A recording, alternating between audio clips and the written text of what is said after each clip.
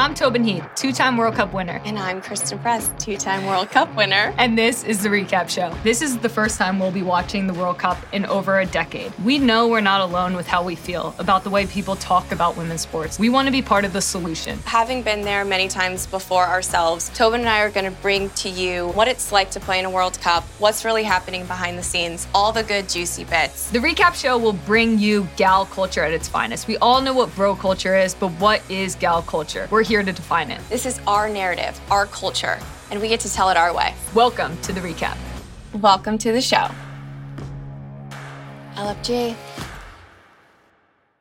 Welcome to episode 5 of the Recap Show. Thanks to everyone who has watched our first 4 episodes. If you haven't done so yet, be sure to subscribe today. Now, as always, let's start with the sports. It's officially the round of 16. We've seen giants fall, underdogs rise, and some truly inspired football being played. The World Cup is intensifying, and so is the Recap Show. Today, Kristen and I are joined by our former performance coach and legendary sports scientist, Dawn Scott, and Sweden's captain, Asllani. But first, Tobin's top things. The two-timer thing. Alex, Julie, Kelly, Pino, Alyssa. You all made us believe in a three-peat. Thank you. The first thing. This is the first World Cup where a player wore hijab, Nuhaila Benzina from Morocco. This is also the first World Cup featuring an openly trans player, Quinn from Canada. This game is for everyone. The Bon Mati thing. Bon Mati in the box? Chef's kiss. The Alyssa Nair thing. Saved a penalty, made a penalty, put the US in a position to win. That's my MVP. The investment thing. Everyone's talking about how greater investment in the game is making teams more competitive. Jamaica had to start a GoFundMe in order to get to this World Cup. They'd like to have a word. The where are the gays thing. To our knowledge, the US Women's National Team haven't started a gay player all tournament. Where have all the gay girls gone now?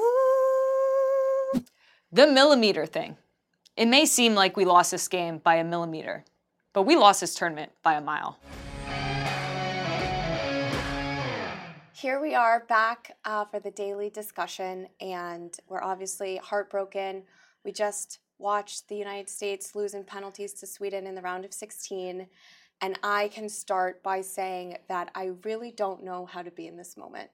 I've obviously never hosted a show, and I have a lot of feelings. I had a lot of feelings. It was a long and troubling night, and I don't know if I should be, positive and try to help the country grieve, if we should just be mourning together. I don't know what is the right way to act. I don't know what happened.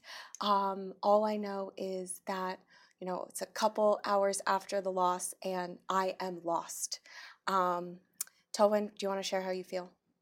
Yeah, it sounds dramatic, what you just said. Like, is it dramatic? I think the situation is dramatic. You do. I am also dramatic, really. So, yes and yes. I'm glad we could get a small laugh in the beginning of this discussion because, there were a lot of emotions watching that game, I think. Particularly at the end of the game when the team was in PKs. I think I'll let you start. I was emotionally prepared for the U.S. to lose. I was prepared for them to lose because they have not shown in the tournament, and even before the tournament, even years back, to be a team, to me, that was going to win a World Cup. So I think I was emotionally prepared for them to lose. But I think the fashion of the loss, for me, if Sweden just came out and won 3-0, I would have been okay, it's over, the suffering's over. Let's clean slate this thing and let's move on. But the fashion in which we lost was pretty traumatic. I will say it felt, because we're watching these games in the middle of the night, it feels like a nightmare. Yeah. And when I went to bed, I was kind of hopeful that I had dreamt it. And I was maybe when I come back to consciousness, I'm going to still be able to watch the game. Yeah. That's how it felt. Yeah, and it was a weird feeling because you, like, it's like the first 10 minutes, you kind of like look over at me and you say, like, we look okay, right?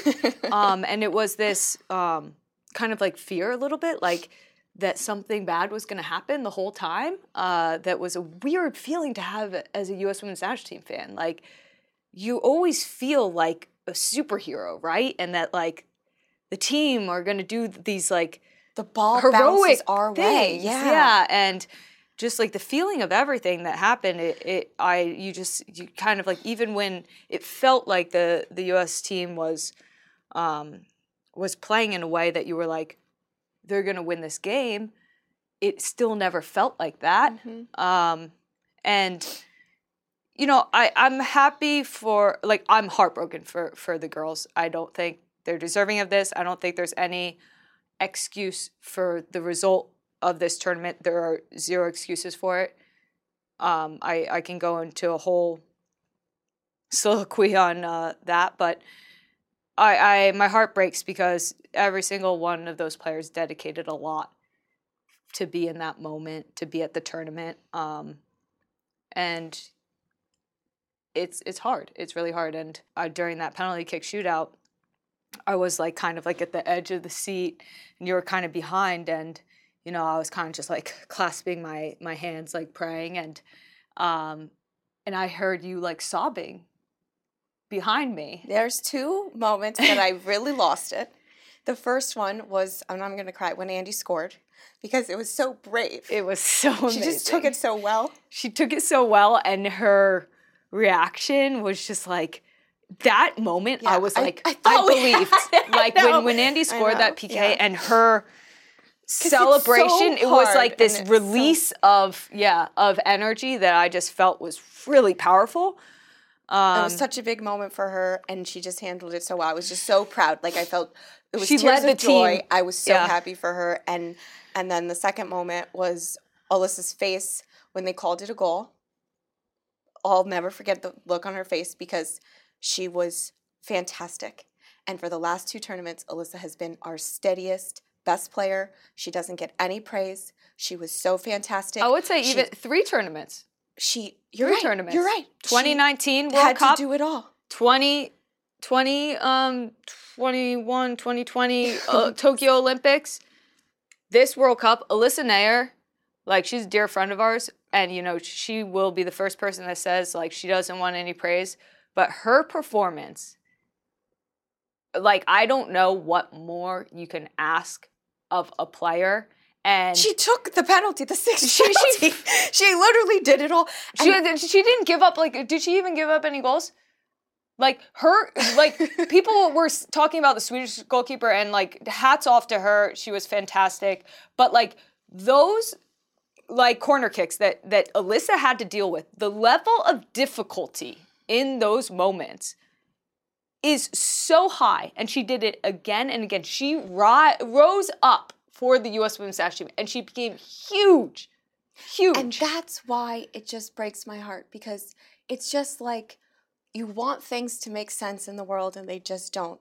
And when you see that ball just on the line, like, I kept saying, if that's tennis, that's inbounds. Like, I don't think it was over the line. I didn't think it was like, over the line. I didn't see a gap between the line and the ball. It was like right at the edge, and you just think like, this doesn't make sense. But the whole thing didn't make sense. Like, the whole thing didn't make sense. The whole tournament didn't make sense. If you want to go back to the Olympics, that whole tournament didn't make sense. Like, something's not making sense here. And like, you can just take that small instance, which is the penalty kicks, right? And like, we can just go into this, and like for me, it was like, okay, that Swedish player should have just gone in and ripped the back of the net. They win, right? But it couldn't be like that, right? It had to be this slow drama, you know, which is just like, you feel for it even more. And like, you know, we can go into depth about like the penalty kicks, but in reality, like, these are moments, right? But you add all the moments up, and then like, this is what you get. And so like, the U.S. team, they were happy with their performance, because honestly, from where they were playing to where they played against Sweden, you would have been like, wow, what a team. But they tied that game. They went into, like... Okay, let's talk about this. No. They went in 0-0. They scored no goals. They went into penalty kicks. Like, I don't know about you, but I don't ever remember a time when you could celebrate a 0-0 result. Right. And not just to say that, but there was nothing, and I go back to this again. When it was 0-0, are we playing that game to win it, or are we playing just not to lose it? Because in the Netherlands game, like, why we were even up in the middle of the night watching that game is because we were okay with a 1-1 game against the Netherlands. We didn't go to win that. Yeah. Portugal, same thing. Okay, Great, let's take a breath. I actually want to say one more thing while I'm in this breath. Okay. Emily Sonnet. You've waited a long time for that moment. Obviously, the result wasn't the result, but that's a long time of training your ass off and being there for your teammates. And I thought you played phenomenal, and I'm so proud of you. And you know what? I don't think you were put in a situation to succeed. And you succeeded anyways. You succeeded, and I love you for that. And I'm sorry that it's still a moment that doesn't feel good to celebrate in. Okay, so I want to talk about results and performance, because what I feel like I heard watching the game was like, now our performance is so good, and in the post match it was like, we performed so well, right? And I understand where that's coming from, because one, we have a performance from the prior 3 games that was being compared to that we improved on. But I think, and it's a question, it's like, aren't results a part of performance too? And like, was the performance good? Like your point, we tied. I think I heard it was like 280 plus minutes that we didn't score a goal in a World Cup. Wow. Can you say that's a good performance if you're not scoring? You know, and I look at the game and like, we did not lose the World Cup last night. We lost the World Cup over weeks, months, days, whatever the time frame is. Like I said, it was a slow burn, all leading to that moment where the ball was parried and up in the air and it barely went over the line. It was like a slow burn to that moment, because like we should have been playing against South Africa at 7 p.m. Pacific time, and it would have been a different game. And that performance would have been good enough to get us through, right? And like the whole idea of like performance and results, like people had said prior, like, we got the results, we got through. We did not get the results. Because we were playing on a tough opponent because we didn't get the results. If we did get the results, we'd be playing at 7 o'clock and on the West Coast, and it would have been very different. You're right. Let's be really clear. The results weren't there and the performance wasn't there. So let's just like get that out, because both of those things were true. What I heard from you and the commentators and all the fans the whole tournament is, what's happening? That is like how I'll remember this World Cup. What's happening? Yeah, and I think we were like trying to reassure ourselves, and I think the team was almost trying to reassure us, like, it's okay, we got this. Like, we're grinding out the results. Like, we're gonna get better. Like, and I trust the team, you know? Like, I trust that. But the reality is it didn't get better. And that performance is not a performance, you know, maybe it's a performance that beats Sweden on a different bounce on a different night. But it's not a team that would win a World Cup. Maybe they get through to the next round. But I said it over and over again, it wasn't going to win the World Cup when they were going to come out or leave the tournament. It's just a matter of when. It's just a matter of when. And, you know, the rhetoric, to be fair, like, I kind of knew it was going to be this game because of the rhetoric, because of this idea that there was this complacency in, well, we made it to the round of 16. I don't know, in all my days that we said we made it to the round of 16. Like, that was some kind of celebration. And I, as being part of the U.S. Women's National Team, you don't compare yourself to anyone. Anyone. And the fact that we were celebrating because, you know, Germany's out, Brazil's out, so maybe it's okay if we go out, because we can say, well, they went out, so we can kind of hide behind this shadow of, you know, the world's catching up, the game's changing. No, that doesn't belong in the U.S. Women's National Team. That talk, get rid of it. Get rid of it. Because I wouldn't want to be a part of a program that settled for the round of 16. I wasn't a part of that program. Like, and I become passionate about this because I dedicated my whole life to that team since I was a kid. You're a mess. I'm a mess because this is awful. Because when I see that team, I don't see myself in that team.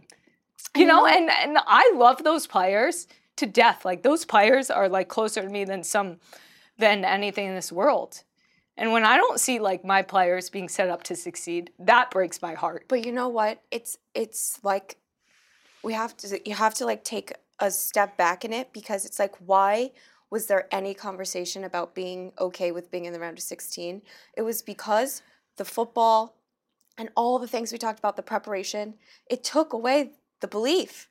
It did. And we started hearing like, we'll make it to, like, the plan's still to make it to the final. What do you mean the plan's to make it? I remember being 22 years old, scared out of my mind, being like, we win or we bust, having no idea what that means. But that's just what was like drilled into my head. And it's like the way that the team was throughout this tournament, to me, showed that they had the blinds pulled up, and they could see that it wasn't good enough. And so they were then trying to smile and make it through it, because they had to show an air of confidence. And then they were saying, you know, like, well, the world's catching up, because they were like trying to be optimistic and positive and say the things and do the things that they thought could give them the best chance to still win, because that's the heart and soul of this team.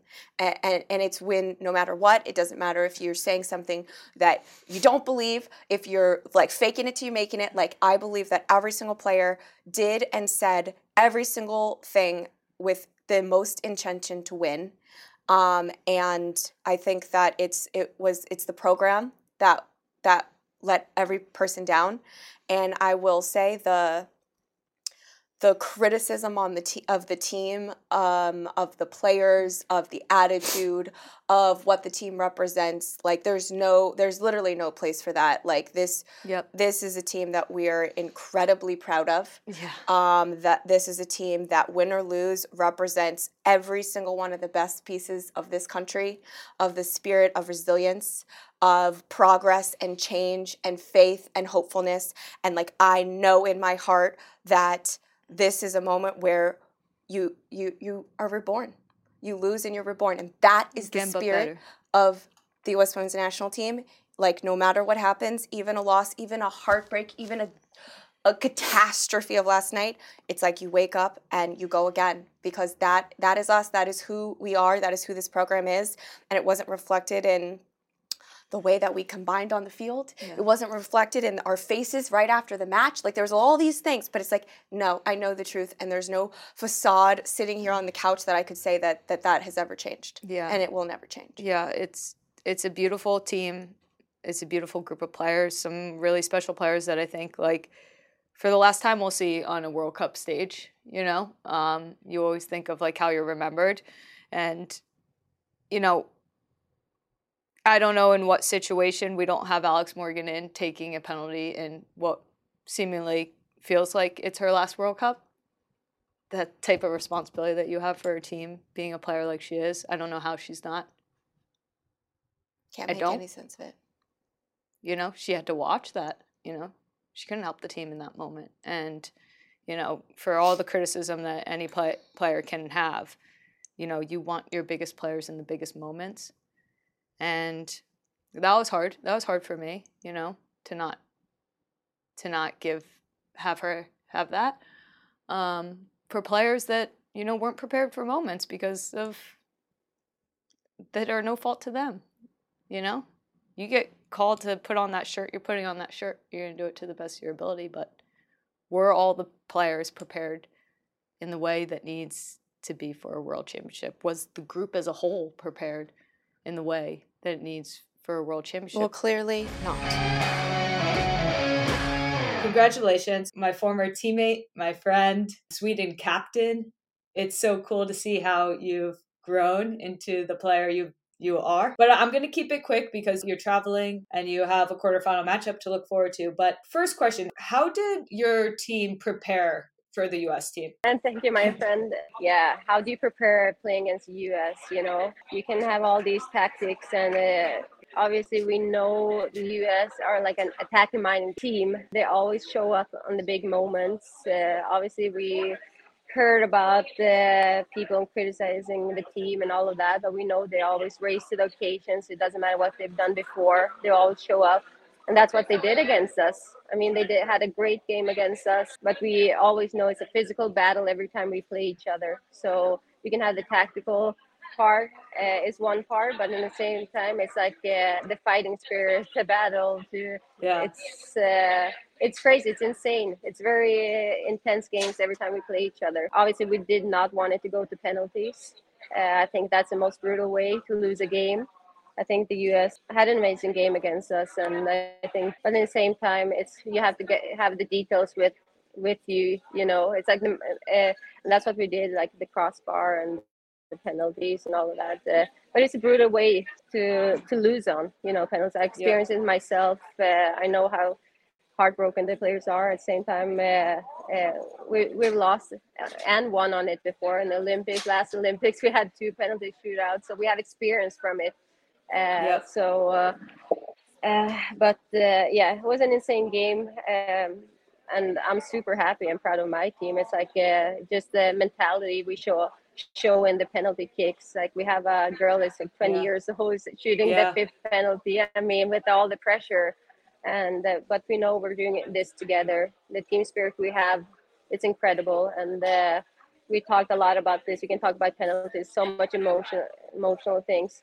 But I think we talked about it. Now I'm talking a lot. Sorry. But it's like we have also like a mental coach, and it's all like when you shoot a penalty, you can train as much as you want on it, but when you come there, you can not prepare for the feelings you will have. You will be nervous. You just have to accept it and be prepared and know what you want to do and just be in the moment, you know. So I think that's what the girls did, and luckily we had the Americanos with us. Yeah, no, I thought it was fantastic. I mean, I think penalties are a brutal part of football, but they're becoming more normalized in how we prepare for them. Before, I think it was kind of like go out there and do your best, but now it's actually something that's practiced both on the technique, but also on the mental side. So it's cool to see that kind of evolution to a part of the game that before was kind of just like a flip of the coin. It's not really like that anymore. And, you know, we've experienced it, both our teams, to be on the winning side of that and the losing side of it. And it doesn't ever feel great. But I want to go into something that I think you and your teammates said, which I think is important due to the criticism that the U.S. women's national team has been given during this tournament is, what do you think the U.S. women's national team means to the global game? The U.S. women's national team, they're pioneers. I mean, you are raising the game. You're opening doors for the rest of the community, you know, the rest of the world. You know, you're first with everything. And I had an interview with an American journalist yesterday, and he was talking so much. The question, I was like, how can you ask me this? He asked basically, oh, the the U.S. are talking about the American team. It's so over, you know, like, la la la. And I was like, don't talk shit about the American team. That's basically what I said. I was like, you can't say this. Like, you have an incredible team. You had a great game. You know, we had an amazing goalkeeper.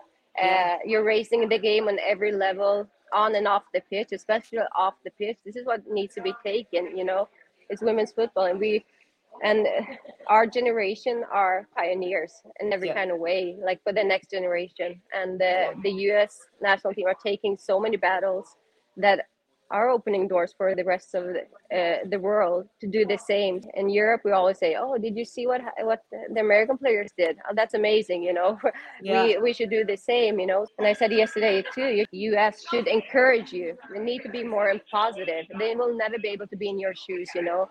And trying to always fight for the equal rights. And that's what we're doing in Europe too. But I know you'll get a lot of criticism and all of that. That always comes along with having an opinion, you know.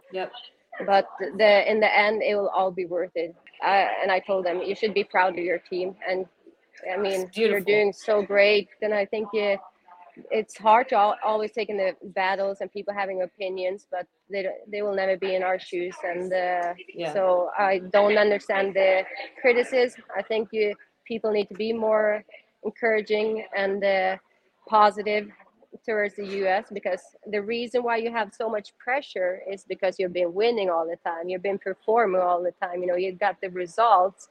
Obviously, now when more countries are investing more in women's football, the game is raising. You know, you're maybe not over here and the rest are here. Maybe it's Yeah. like the US, you're still number one in the world, but the other teams are getting closer, you know? Yeah. So, And that's something but we should all be proud of.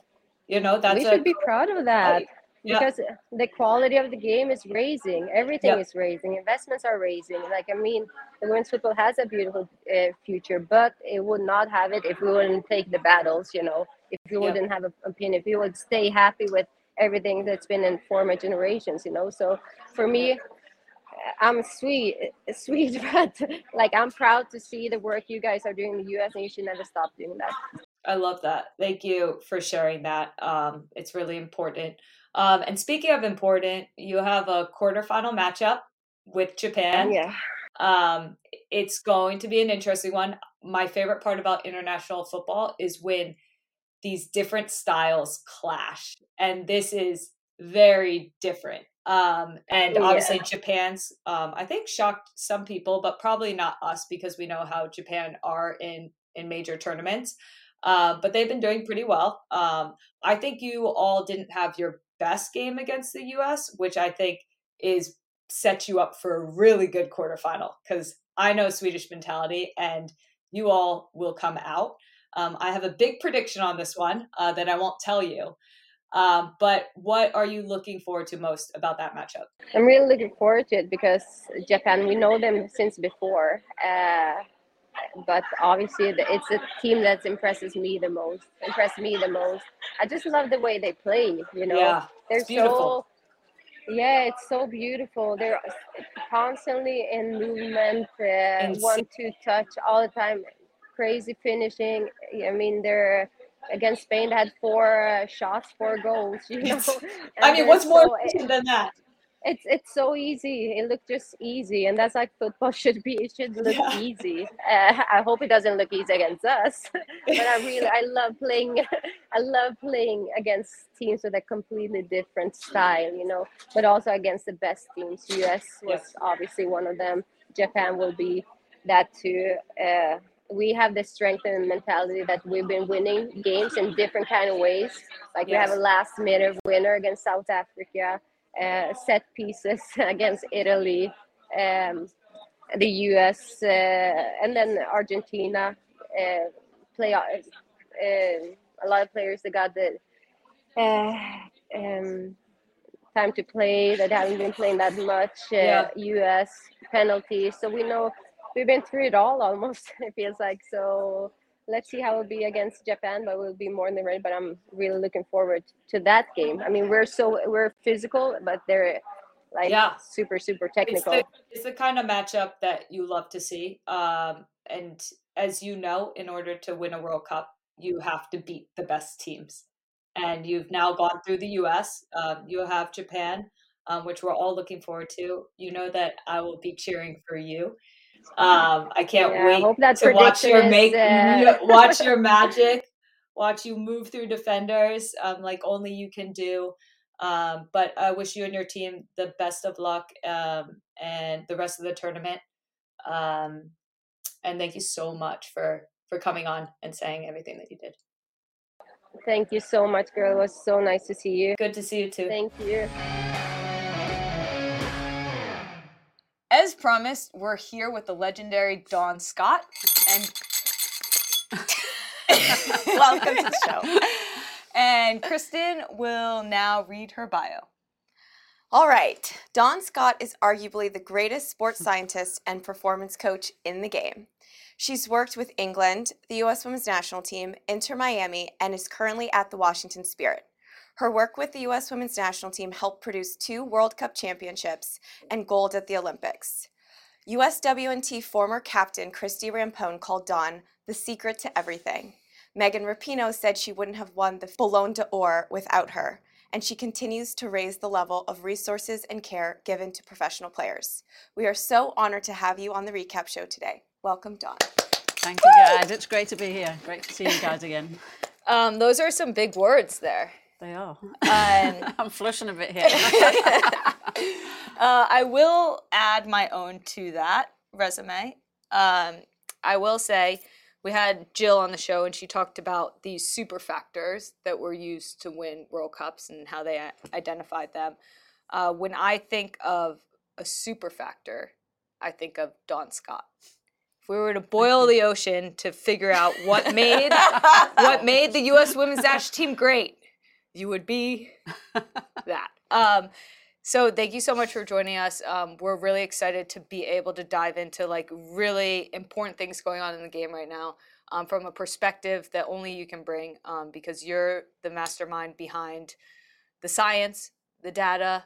You're in the trenches with the players. You've always been pushing for better and for more. So thank you so much.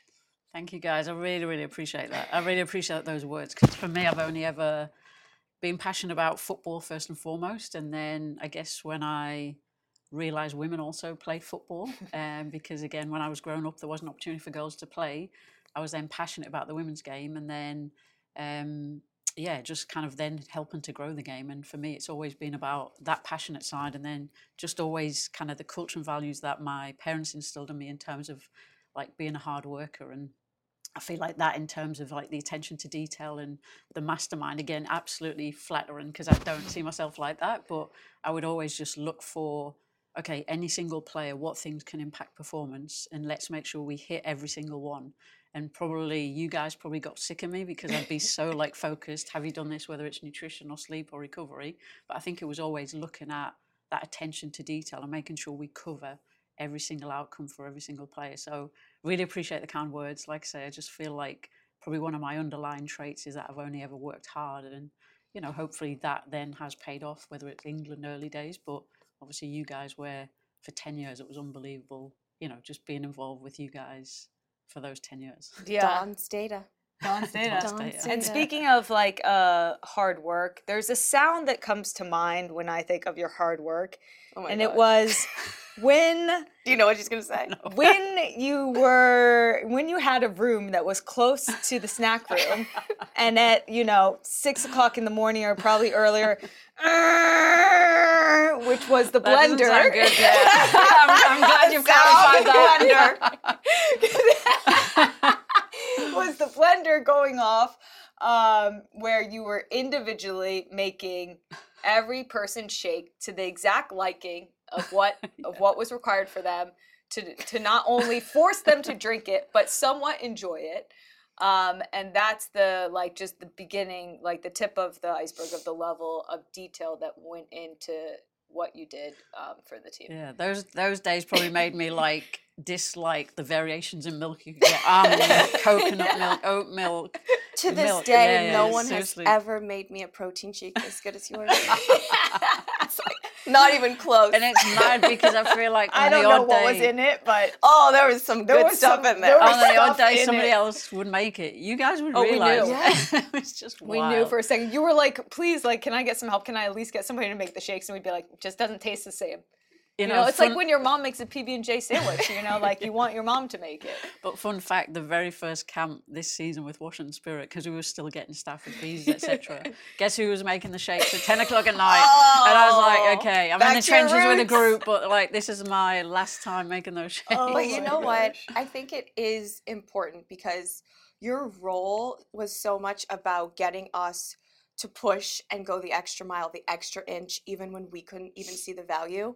But you modeled that by the way that you approached your job. So like the early mornings, the late nights, doing, stalking everything the way we wanted, just going the extra mile. Then when you came to me and you said do an extra run, it wasn't like you were telling me what to do. You had modeled it. And what Tobin said was boil the ocean. You're the differentiator. Christy Ramone says you're the secret. So the U.S. Women's National Team, we say, what's the secret? It's Dawn.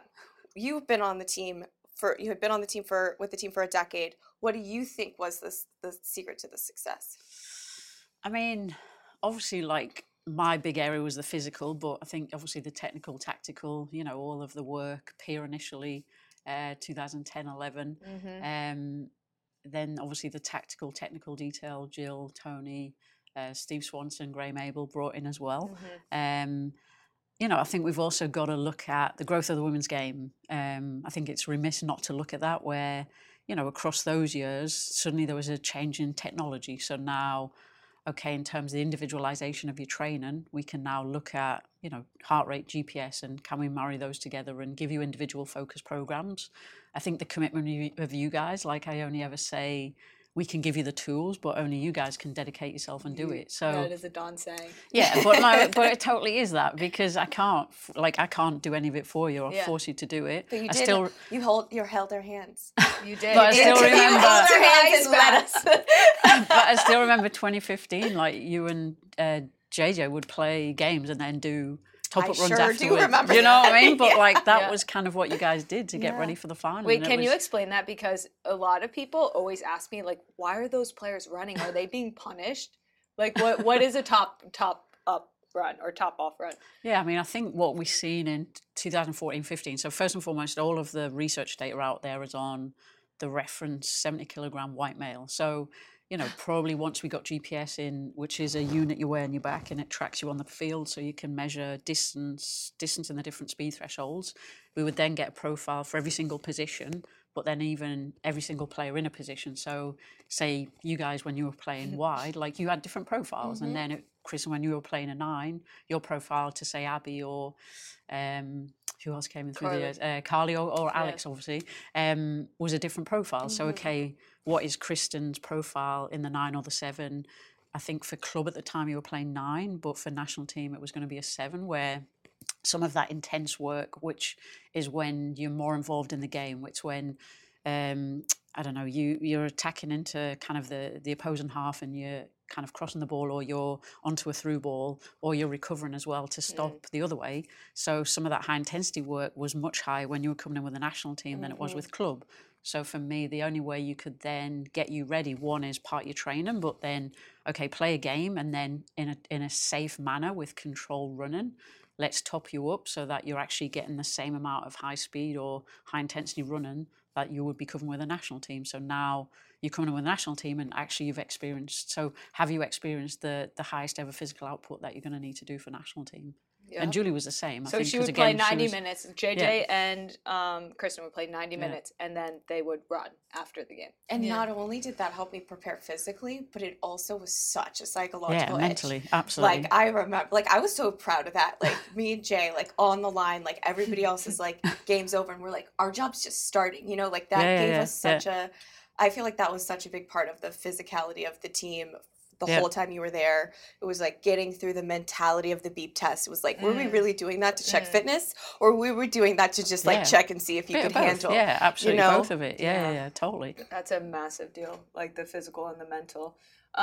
One thing that was always a part of, I think, where the trust came from us to you and vice versa was you always educated us on the why we were doing things, why were we testing for things, why were we training the way we were training.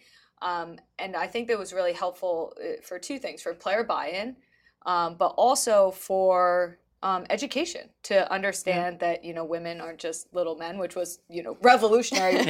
Now people are actually starting to really talk about it, but these are things that you were talking about a long time ago and educating us on.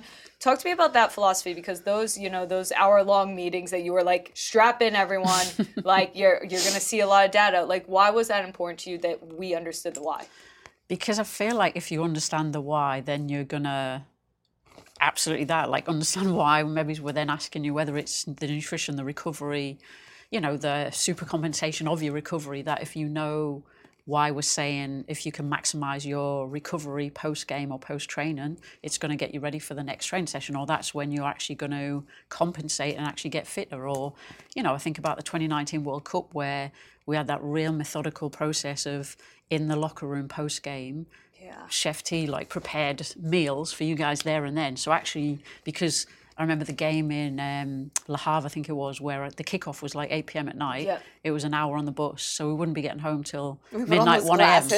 Yeah, seriously. But it's like you now start the process, and actually you can start winding down on the bus, and then you get back, and it's that. So again, if I probably just said to you, you're going to eat here, we're not going to have a meal at the hotel, you'd be like, well, what do you mean? Like, that's nonsense. But then you explain the why. Okay, have the meal now, you get it in that 60, 90-minute window immediately post-game.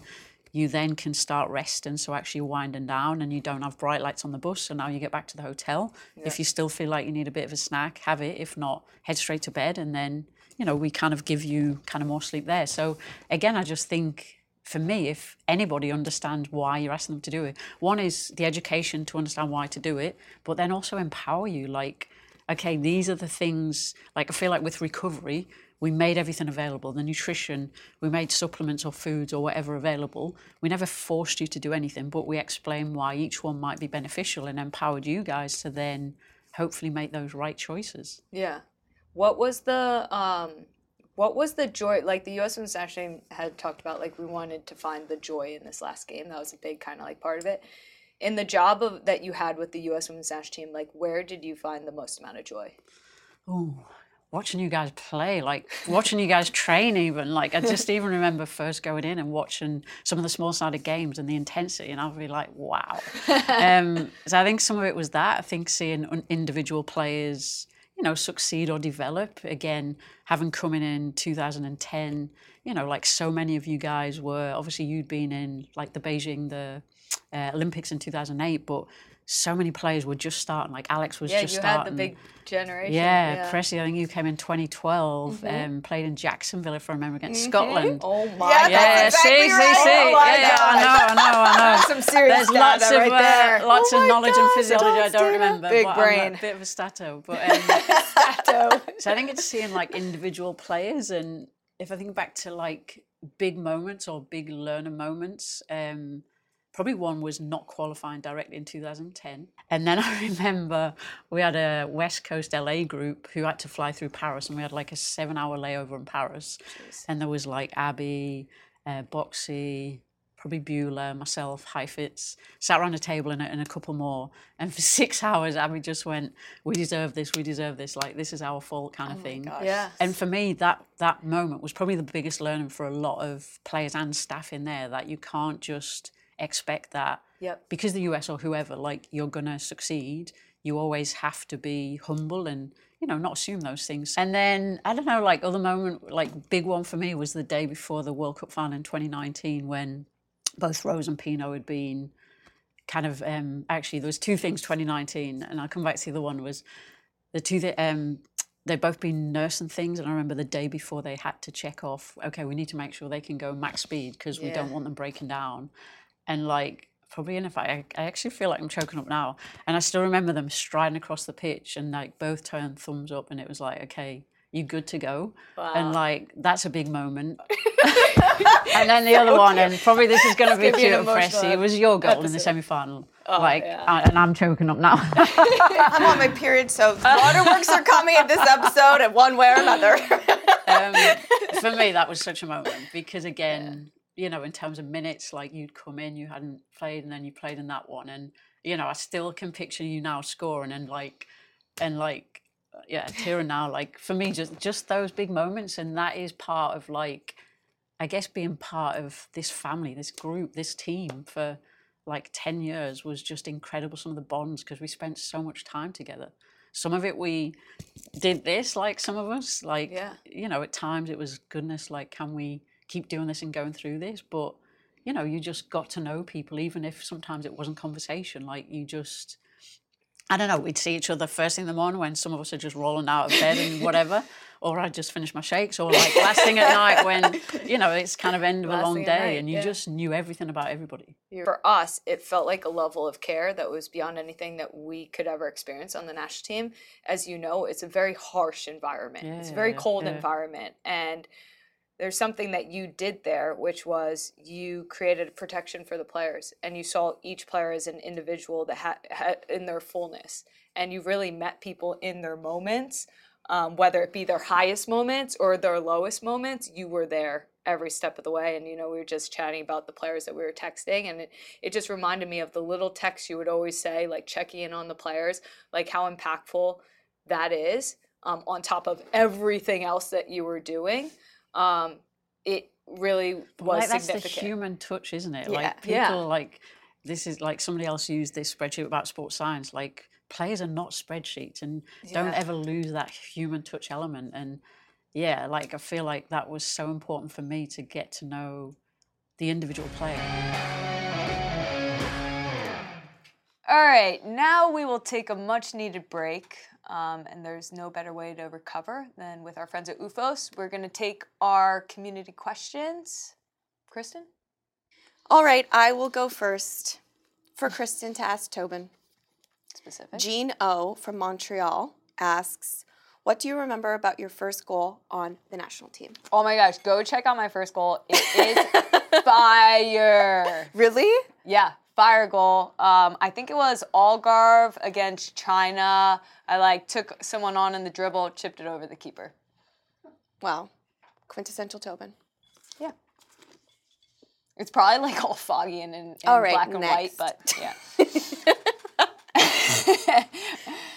Billy from British Columbia asks, does the milk go before or after the cereal?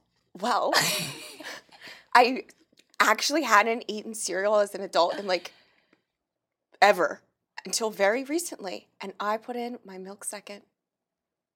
Yeah, that's normal. I think so. That's the most normal. If you want to see if somebody's a psychopath, you see which order they put it in. The cereal would float on the milk for a second. That would really upset me.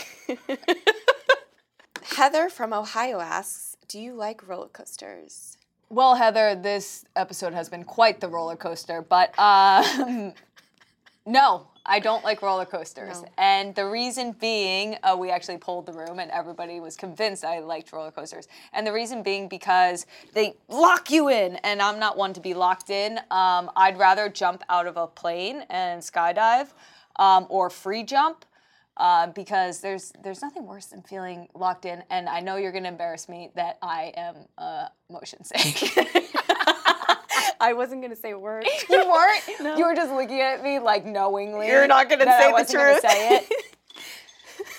Yeah, I don't like. But what you are shaved those yourself. Simulated rides? Oh Lord, that doesn't make for A happy Tobin. a happy Tobin.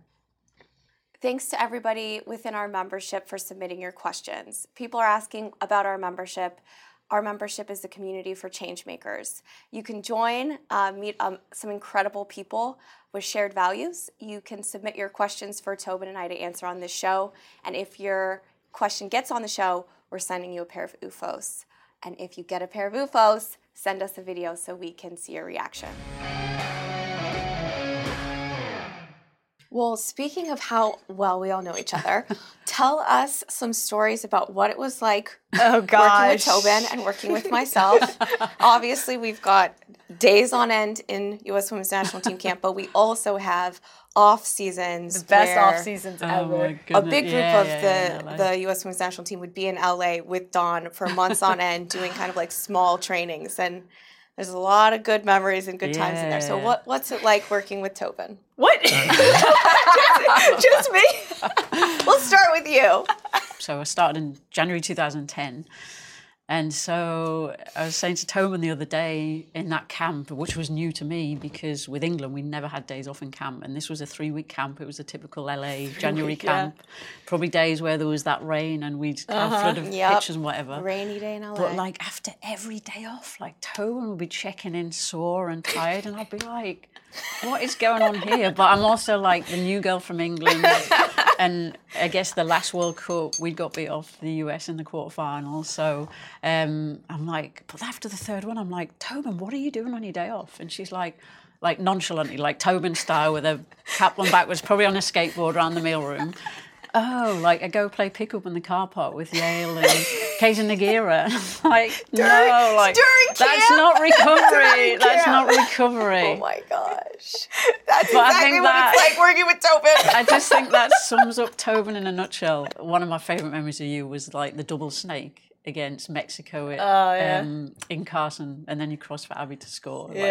But you could just so fun to watch you play, and you just absolutely love playing and training. So you were up there with one of my favourites to kind of work with because you were just so easy to work with. Yeah, that smile. It's just infectious, isn't it? Yeah. It's infectious. Yeah, didn't you call her teeth?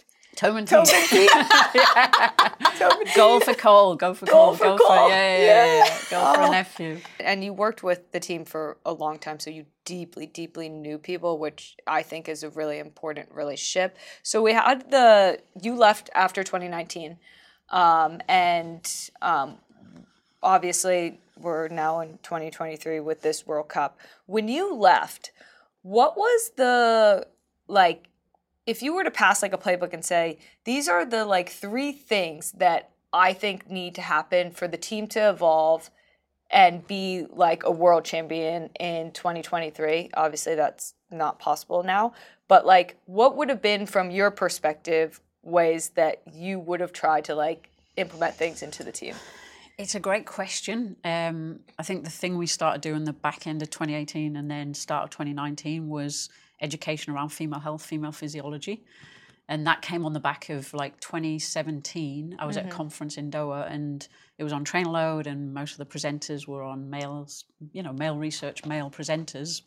And then somebody in the audience asked about considerations for females.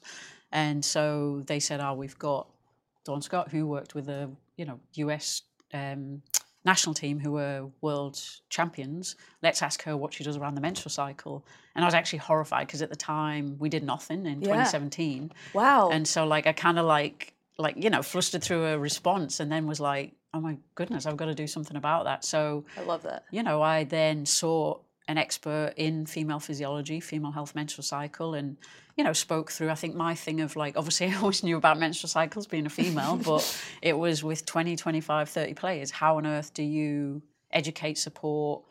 Again, wasn't my expertise. If I think back to my sports science course, there was probably 1 or 2 modules or lessons that were on menstrual cycle and definitely nothing like applied to the female athlete. Yeah. So then I sought out, somebody to upskill me, train me, educate me. And then it was back end of 2018, started noticing with the wellness that we did. And for a couple of years, if you guys remember, I asked you just to put in the first day of your period in the wellness monitoring app. And so phase 1, your period, which is one part of the menstrual cycle. And then I was noticing with 3 players especially, there was one who a few days before that day, fatigue would increase. Another one had disturbed sleep.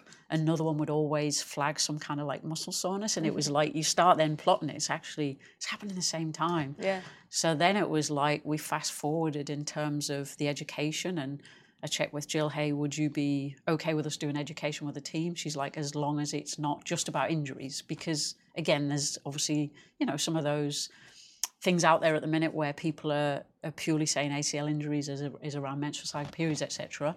And I was like, absolutely not. So we then developed an education session, myself and Julian Haig, who worked across the NWSL at the time.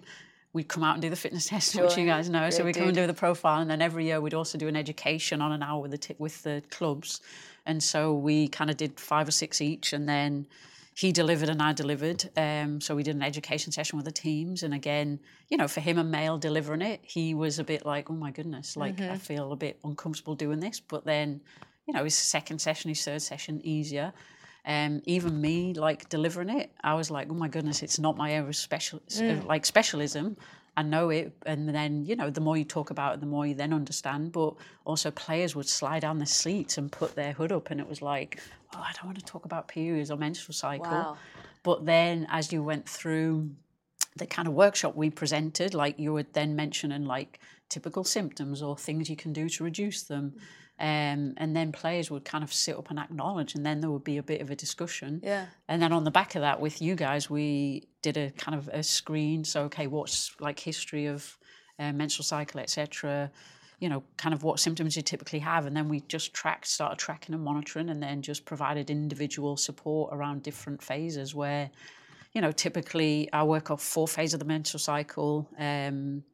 Georgia Broomvels has done education with you guys, and at the club now we've got Kirsty Hicks who does that with us. But we look at 4 phases where phase 1 is your period, so the bleed phase right at the start. End of phase 1 to roundabout ovulation is phase 2, and then going to go to phase 4 first is the premenstrual window, 3 to 4 days before the onset of the next period. And then phase 3 is that kind of window there.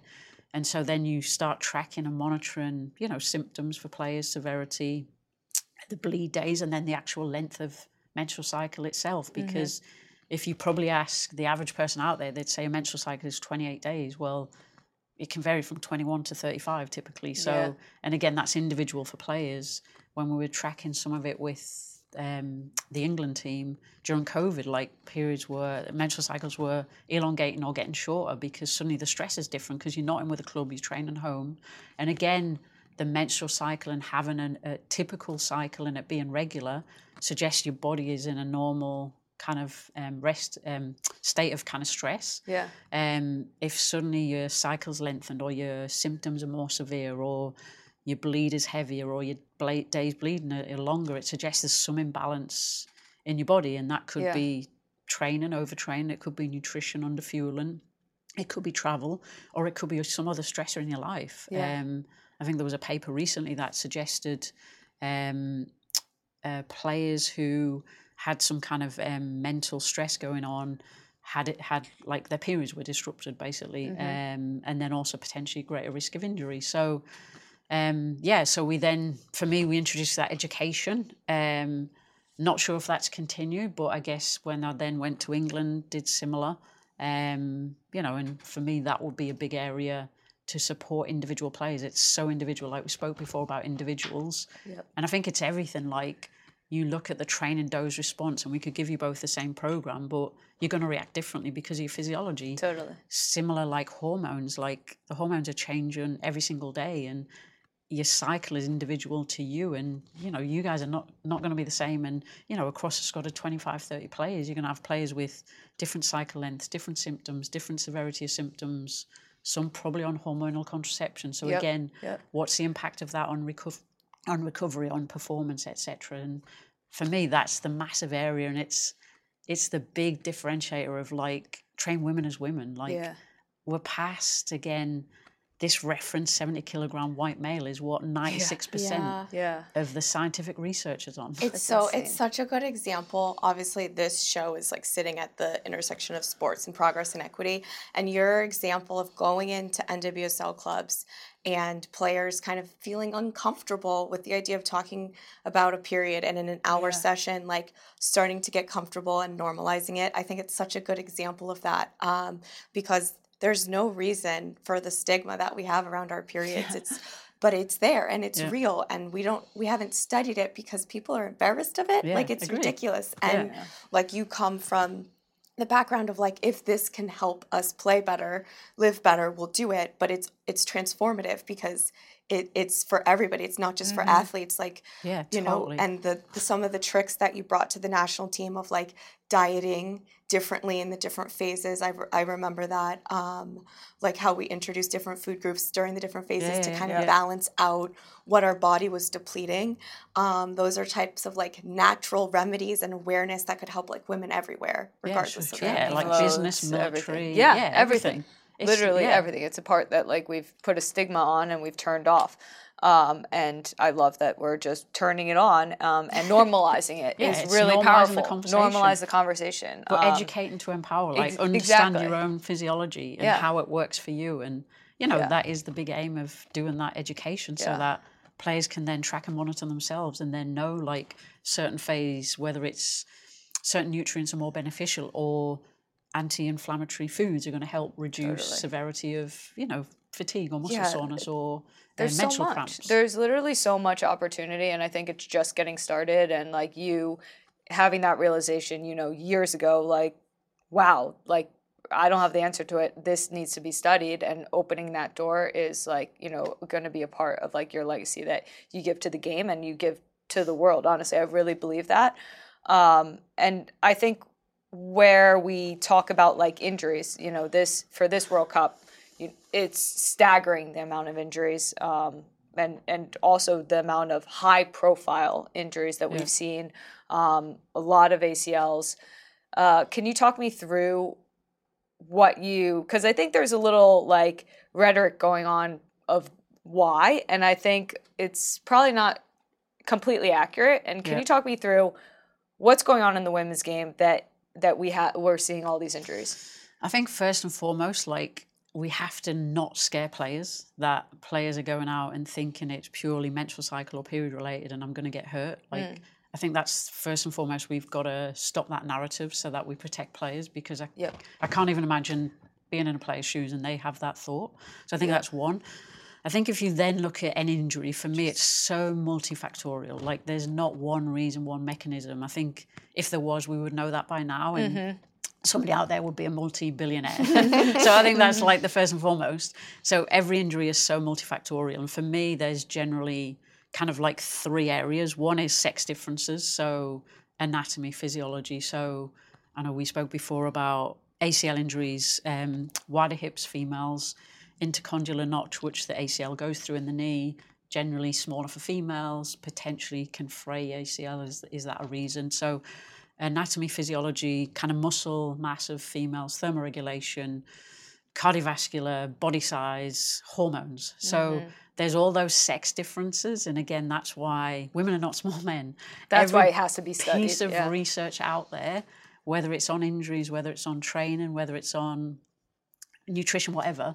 Again, 97% is on the reference white 70 kilogram male. Yeah.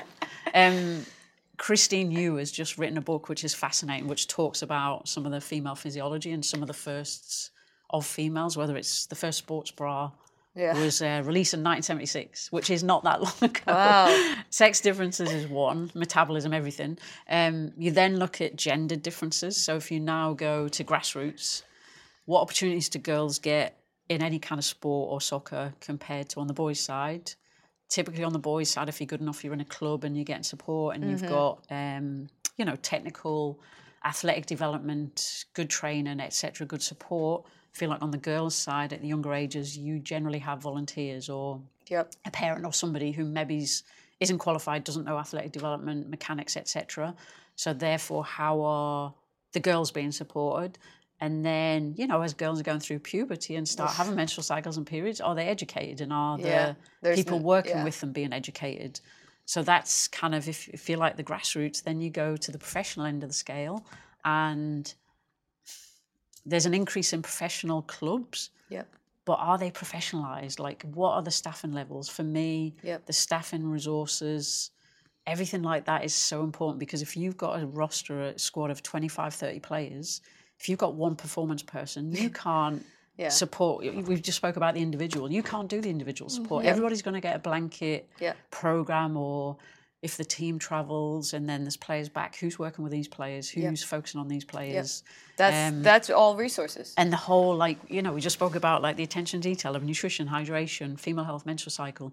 You haven't got a chance of supporting those we're players. more responsible for that as individuals than as having somebody that theirs to provide that's their job that they're giving to the players, and there's so much more responsibility on us to make sure that we're okay. And as the game professionalizes, as more games are being played at a higher intensity, the resources aren't increasing at the same rate as the game is increasing, and that's causing a really big imbalance. Yeah, because then linked to that, the demands of the game intensity is increasing.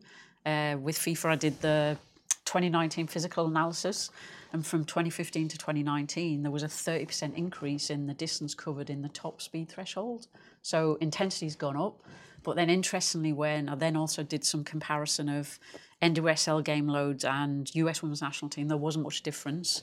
You compared WSL games to England, and there was about a 40-45% increase from WSL game, which you both experienced, to an England international game.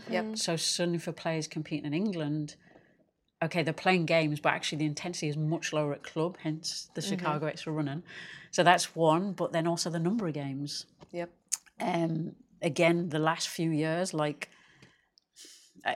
don't know, FIFA Pro recently released a report where they've done some trainer load and game monitoring of players going into the World Cup, and Kira Walsh had played 50 games, I think, in the past season going into the World Cup. Lindsay Horan's up there, and then also they looked at players travelling, where I think the top player was an Australian player who travelled something like 120,000 miles or something like that in the last year. Sure, Ali Riley's up there with travel. And Sam Kerr was third and Lindsay Horan was fourth or fifth. So we've now got Lindsay at the top in terms of minutes played and travel. Oof. And then have they got the support of the club and national team in terms of, the whole physical recovery, medical.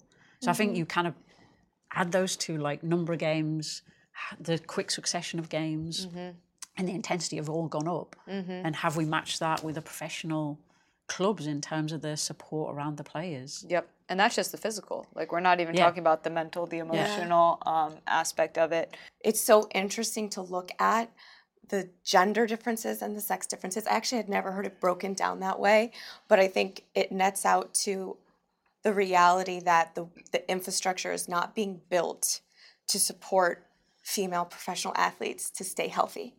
And Dawn, you are a woman before your time. You follow the trends, you follow the data. So what's next for women's football?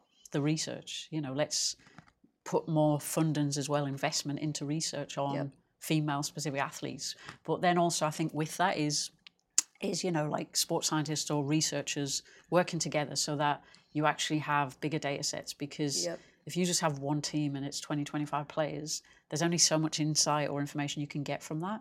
Again, I think it's combining, some of those data sets. You have bigger data sets and you can answer bigger questions. So I think it's those two hands in hand. Like, first and foremost, the investment, so we get better support around players so that we know they're getting that bespoke, individualized support. And then the second piece, which is not going to happen overnight, is that long-term research. So we start to answer some of the questions specific about female athletes and not just the reference white 70 kilogram male. So basically just more Dawn Scotts and the more whole Dawn's data. more data scientists with our powers combined type behavior. So unfortunately, we just watched or witnessed the U.S. Women's National Team lose in the round of 16, their earliest exit from any World Cup. What, looking at this team, I guess my question is, you have known the national team and been a part of it for a really long time, and know that program deeply. What do you think is the biggest difference between kind of the national team that you knew, and the national team that you're seeing now? And you obviously are working with, players, younger players now that are emerging. But what's the generational difference? And it's not to say, I think people want to compare generations and say this one is better than this one. And I go back to the grumpy old Tobin being like, oh, my generation. No, I believe this next generation, this is the generation, right? This is the world that they've been grown up in. So it's very different. But what do you think are the biggest differences, and what do you think are going to be the main challenges in this next generation? Great question. Way to put me on the spot. Yeah. Obviously, was up early watching that, so pretty devastated with that. Obviously, I'm English, so there's a bit of support for England, but having worked with the team for so long. I didn't know that you were for England. Horrifying. Get her off the show. Off. Differences. I think firstly, and I think you guys recognise this, nobody ever knows what's going on in a camp. So I think we also have to acknowledge that, because sometimes, sitting at home watching the game, it's so easy to be... So easy. Yeah. To be the analyst and say this, that and the other.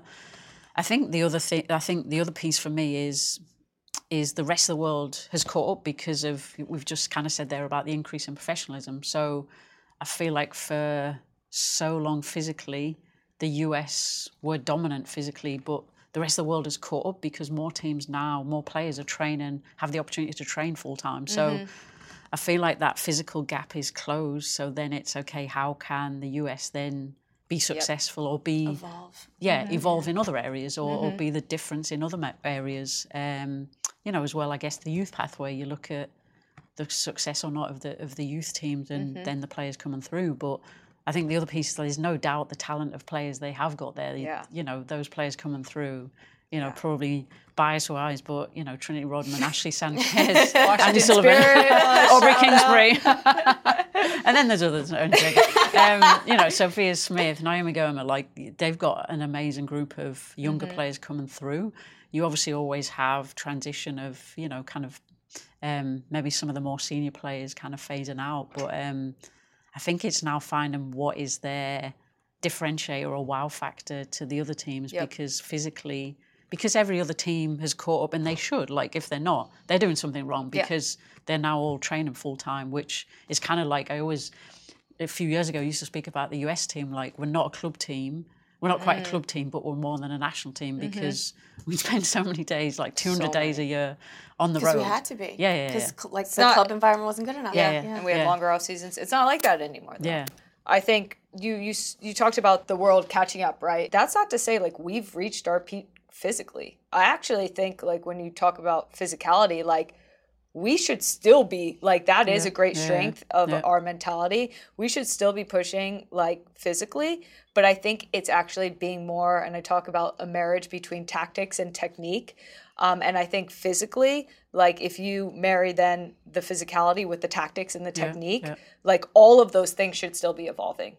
And like we need to figure out a way to evolve and to evolve faster than other people, because that's the way you stay at the top. You don't stay at the top by staying mediocre. I remember 2015 to 2019, we would not win 2019 if we were the 2015 team. We had to evolve, we had to change, we had to adapt. And I don't know if there was any or what the adaptation was between 2019 and 2023, or like obviously there were new players, but like I don't know what was circled that said this is how we win the 2023 World Cup. And if there was something circled, please somebody let me know what they were, because I didn't see them or anything that could have helped us. Harsh. Good thing we ended that. That's why I said I didn't know.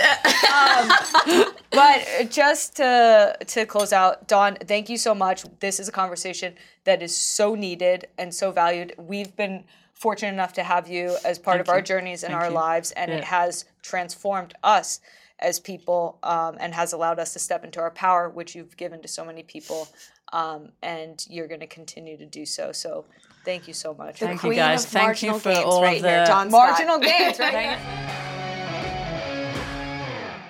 As most of you know by now, we like to finish each episode by looking forward to a matchup. And the one that I'm looking forward to is the quarterfinal matchup between Sweden and Japan.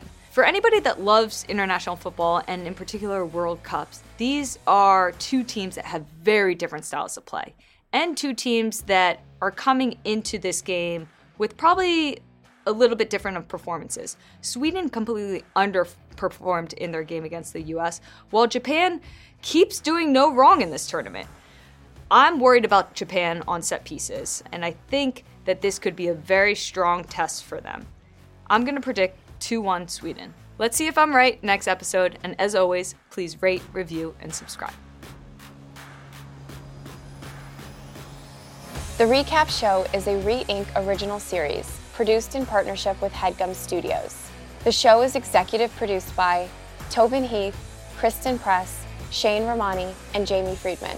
For HeadGum Studios, The Recap Show is brought to life by supervising producer Katie Moose, showrunner Billy Scafuri, creative producer Tara Aquino, associate producer Ali Khan, director of photography Awana Vasil, video engineer and editor Rochelle Chen, production sound mixer Destiny Ferrant, assistant editor Neil Davis, Motion graphics, Eddie Ramos. Production designer, Elaine Carey. Production assistants, Lauren Strummel, Olivia Reiner, and Jasmine Wasserman. Hair, Ramon Garcia and John Jamar IV. Stylist, Sarah Borgesi. Makeup, Stephen Molesky. The first season of The Recap Show wouldn't be possible without the support of our incredible sponsors, including UFOS, Ally, UKG, and Tequila Comos. Thank you.